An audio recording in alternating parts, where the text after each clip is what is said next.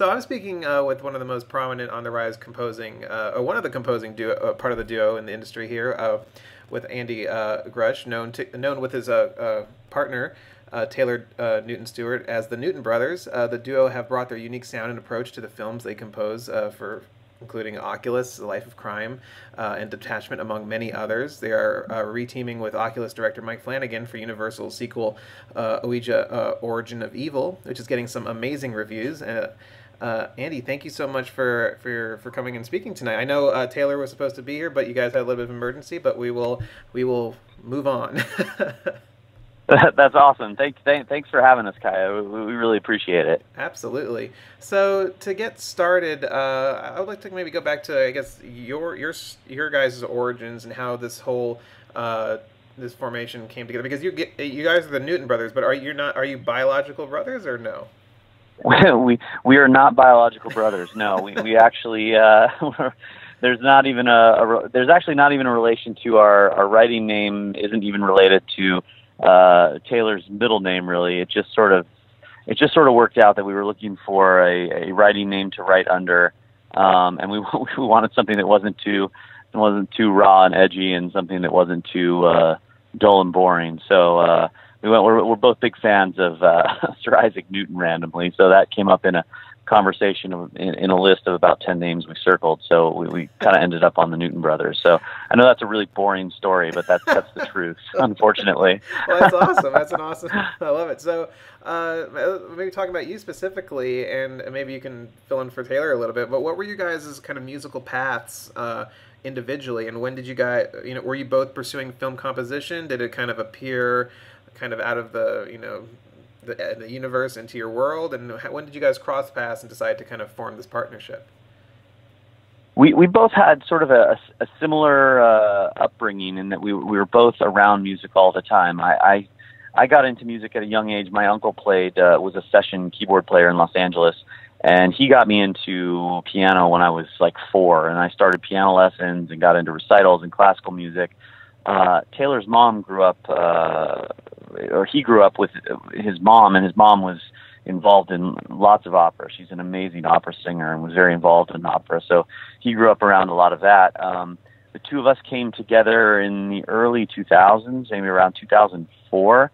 He and I met through mutual friends, and we started working together actually on an album that Taylor was writing, and we got along well. We had similar sort of writing techniques, and we enjoyed the same music. So we started working together, spent a lot of time in the studio together, and then I had worked on a film with a few other composers called Mothman Prophecies prior to that. Right. And we were looking to work on some more music and get into more film. Taylor and I just decided to start writing together. So we kind of fell into it and decided, let's try this, and we did, and it all has worked out really well. It was a fun little story that's worked out really well. We've been together now for more than 10 years, I think, and it's great to have a writing partner, someone to throw things off of and have them say, hey man, that sucks, or that's great. Like, you shouldn't be afraid to play that for the director, Right. And I'm always fascinated with kind of these partnerships, and not even outside of music. Like, I love reading about Penn and Teller, or Adam and Jamie from Mythbusters, and a lot of them, they talk about their relationship as they either see it as very just mutually as a professional one. Are you guys more kind of like friends that are also composers, or just creative partners, or how do you kind of label the partnership? Do you hang out on the weekends and go fishing and stuff like that, or is it mainly like we meet at the studio and kind of live our lives otherwise elsewhere? That's funny. That's a great question. We're friends, and we're also composers. It's funny because Taylor and I sort of have an inside joke about getting massages and getting manicures and pedicures. Because we never, I'm sure from other composers, we have no downtime really. It's right. Almost a matter of, hey, how much did you sleep last night? Like, oh, I slept 2 hours. Oh, I got 3 hours. Ha ha ha. So we actually don't hang out a lot, but not because we don't want to. It's only because we just don't have time. We Right. We talk about surfing together a lot, but it usually ends up that one of us has to be working almost all the time. And it kind of comes up with directors and producers. They kind of laugh and will say, well, it's great that we have you guys on board because you guys are like 24 hours. Because I've become more of a morning person and Taylor's more of a night person. So at any hour of the day, you can usually catch one of us to change the oboe solo if you need to. Well, which is good. It's a blessing and a curse, obviously. Right. Yeah. I mean, it's very interesting to hear that because I know some co-composing partnerships. I mean, how do you guys work? Are you guys, I guess more metaphorically, like, are you like puzzle pieces, kind of filling in the gaps? You know, one person has this strength and this person has this strength, or you do this and they do that, or is it more kind of like a synthesis of where you're both kind of just working on the same things together? We both do essentially the same things.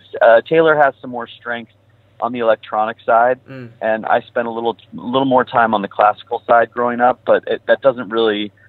We always joke at the end of the day because I might be stuck in a certain counterpoint rule that I'm stuck on and not breaking, and he'll come in and say, like, well, it sounds like crap, like, let's just do this, and it works, and vice versa. Like, he might be into, a certain, synth patch, and I'll say, well, let's just use this preset I found, it works great, and he'll be like, oh, presets, no, but so it's funny that those two things kind of balance themselves out. And then we usually, it's real nice because every time we start a project, we try to tell each other as little as possible about what we're going to tackle for the first round of themes.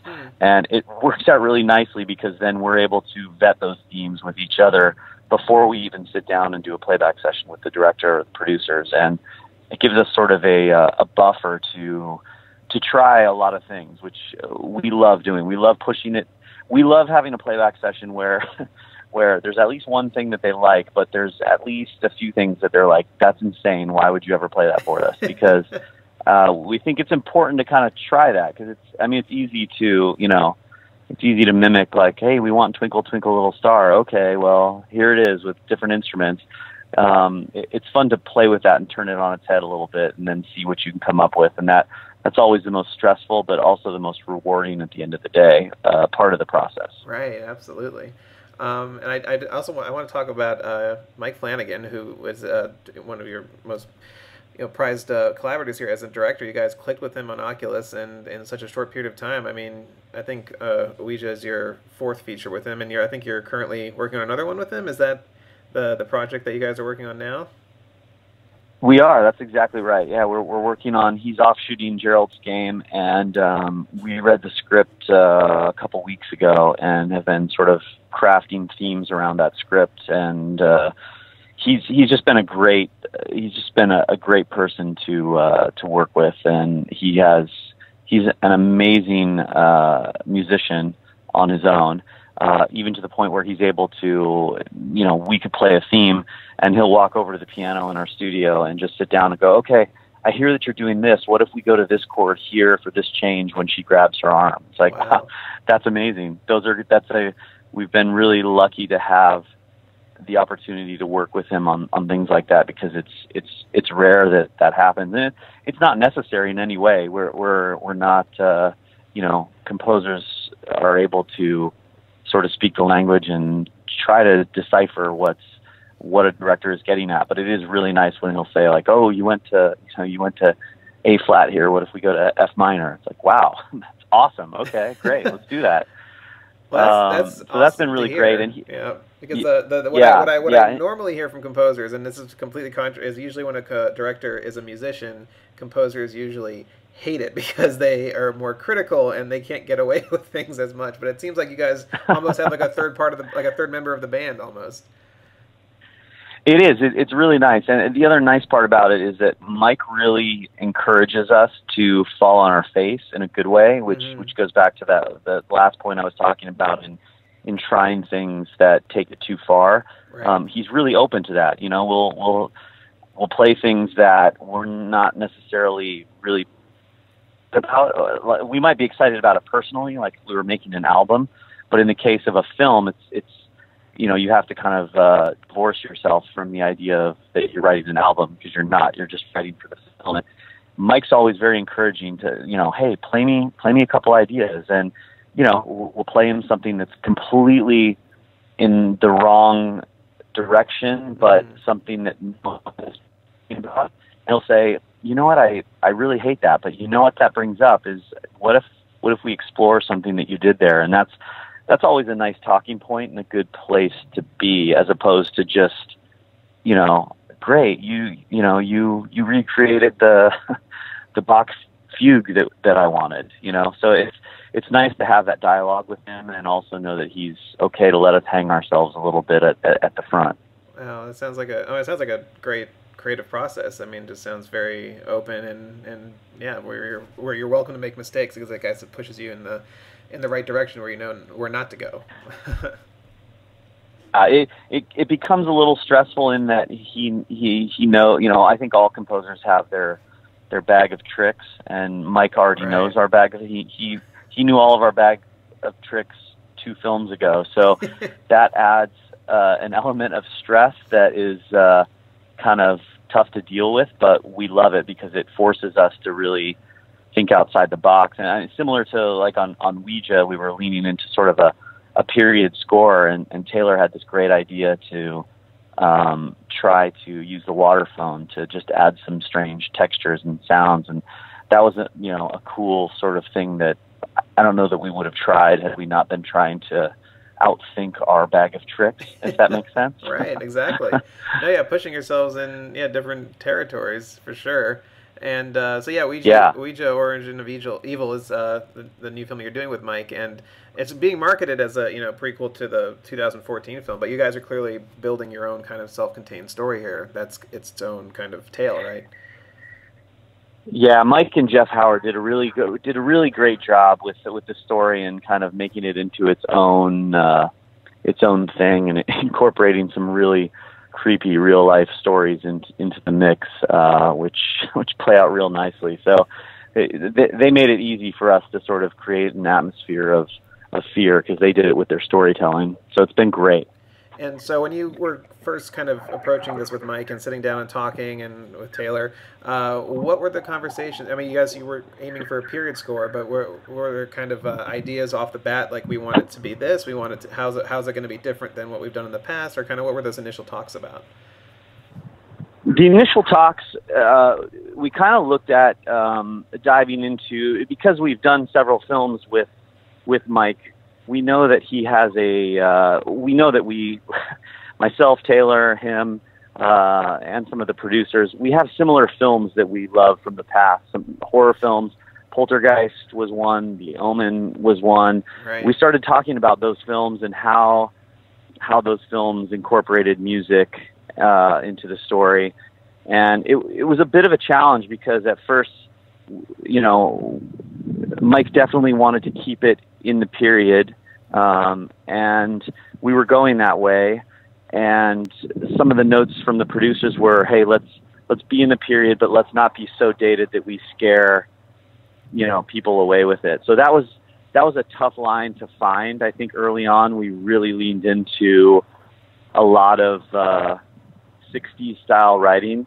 It was very busy in places, but not too busy.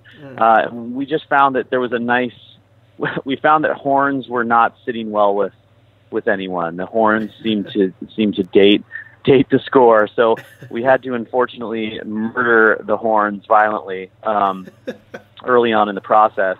But we ended up in a good place, using a lot of piano, strings, woodwinds, mostly flute, but and then a lot of interesting sounds that we just kind of created with noises from the cello we have in the studio, and the water phone was a huge part of that. And we took a lot of time playing different pianos to find a piano that wasn't so out of tune that the string players would kill us when we went to the stage.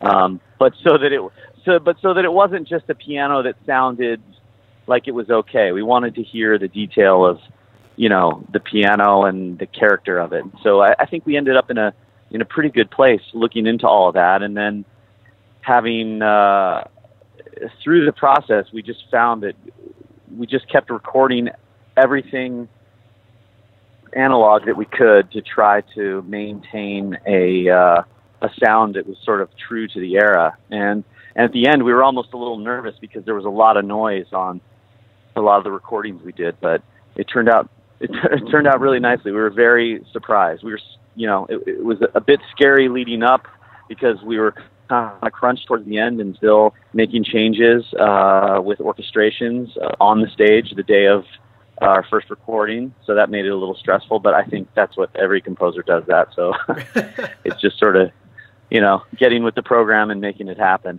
Absolutely. I mean, yeah, and that was kind of a focus to kind of use instruments of the era. And you also recorded in Nashville in a studio that was built kind of in a restored 100-year-old church. Was that right?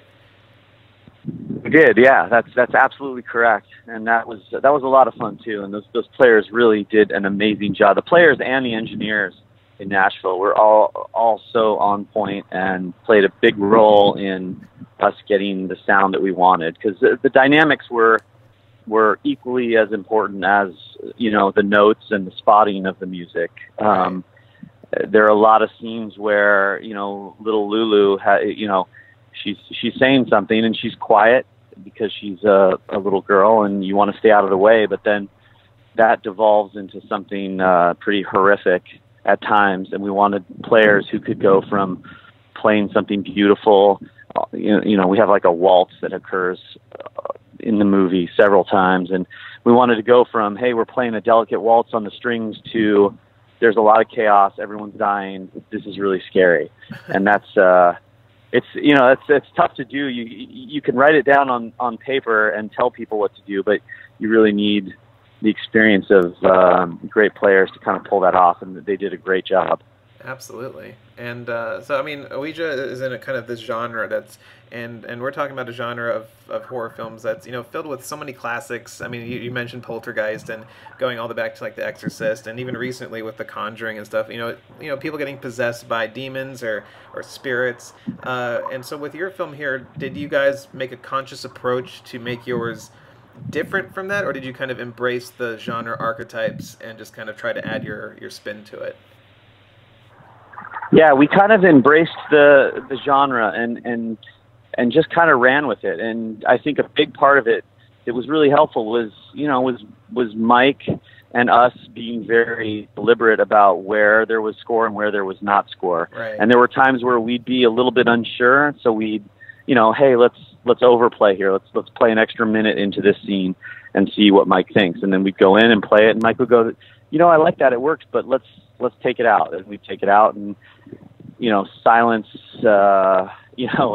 Everybody knows that silence can be almost more effective than having sounds and music, and that was sort of a delicate line that we danced toward the end, just sort of figuring out where there should and should not be music, and it worked out really well. There's moments where I just watched the film again a few nights ago and with an audience, and there's a scene where we had tons of noise and sounds happening at a certain point, and we decided to take it out.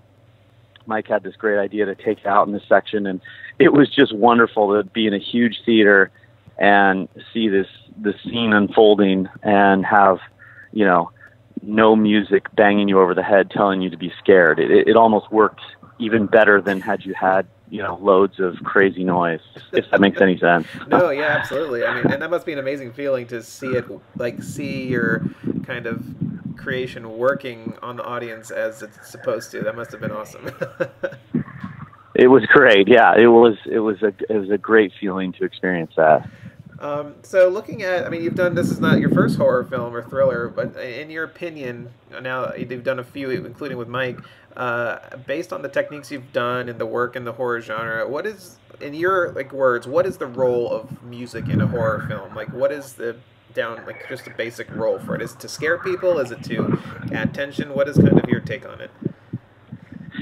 I think it does add tension. I think being I was always even when I was really young. I had a paper route when I was really young, and I used to come home and watch horror movies and sci-fi movies when I was in 7th and 8th grade. And it was interesting at that time playing classical music at that age and watching these films and seeing that music can create so much tension, but the other thing that it can do is it creates such a nice, it gives you a nice opportunity to tell a story emotionally about people within the context of a horror film who are about to either be brutally killed or hopefully, but I think that's and that's really the great thing about Ouija, is that Mike and Jeff did a great job of leaning into telling a story about this family so that you really get invested into the characters, so that when things start to happen to them, you're not only scared by the idea of it, but you feel, bad's the wrong word, but you have sort of a connection to them where you don't want things to go wrong. Right. You want Does them that make sense? You want them to survive. You want them to get out of it. Yeah, exactly. And that's sort of what we've really tried to find in the horror and thriller films that we've done. We try to find that emotional connection that draws, that draws people into why do you care that this person is going to have a terrible go for the next 90 minutes? Right. Because if you don't care that somebody's going to die, then it just becomes, how many cans of blood can you pour on the screen? Right. But having like the nice story of a character and being drawn into them makes you feel more about them when they, become possessed or crazy or kill someone or get killed or right. whatever happens. Absolutely. And to wrap up, and in the spirit of Halloween, I would like to ask if you could score, and we mentioned some classic horror films, but if you could score any classic horror movie or horror villain or monster, which one would you pick? Oh, that's an amazing question. Oh, that's so hard to, And you got to pretend like the originals don't exist. The original themes, all those classic ones, just try to take them out of your head and imagine just the character in its essence or the movie in its essence. What would really like a playground you'd love to play in? The place that I would never want to redo anything that was done, but if I had gun at the head, I would love to. The Exorcist for me is that movie is terrifying, and I love the playground that they've set up with that movie and how it's just so creepy. I don't know what I would do, but if you're asking for a canvas, a film canvas, if I had my choice, exactly, yeah. I would choose that for sure because it's just so. It's so disturbing on so many levels. It's one of my favorite horror films, and I'm actually from the East Coast and in Maryland, and I would always go to the staircase in Georgetown. It's by a gas station now, but it's there still, and it's cool to go and visit that site. I just got chills just now when you brought that up because it's still to this day that movie is terrifying to me, and but it was so well done. Oh, that's a great. It's also also if you have a chance, go to Halloween Horror Nights. They have a pretty cool maze. It's the Exorcist maze, and it was my favorite there. So. That's what I've heard. I heard it's pretty awesome. Great. I need to go check that out. Yeah, definitely worth it. It was out of all of the mazes, it was my favorite. Like it somehow managed to recreate the story. You kept going in a loop through the room, and things were changing. And I was like, oh my god, it's like a structure, and it wasn't just like a scare maze. And I was like, this is amazing. But Andy, I just want to thank you again for your time tonight and for chatting, and it was so much fun, and you had so much insight, and I just want to congrats on the film. It's getting great reviews. I mean, way better than the last one. I mean, you guys really did a good job. So. No, that's great to hear, Kai. I really appreciate it.